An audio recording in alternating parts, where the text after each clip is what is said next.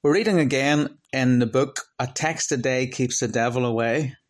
And this morning's reading is based on Psalm 51 verse 11, David's great penitential prayer, "Take not thy Holy Spirit from me." In this great penitential psalm written by David, when Nathan the prophet rebuked him for his adultery with Bathsheba and the murder of her husband, there are 4 mentions of the Spirit. In verse 11, here we have the Holy Spirit. In verse 10, a right spirit. In verse 12, a free spirit. And in verse 17, a broken spirit.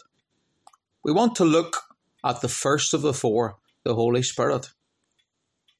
While the Holy Spirit will never finally leave the true child of God, he can be quenched in his operation upon our lives and grieved away from fully possessing our souls.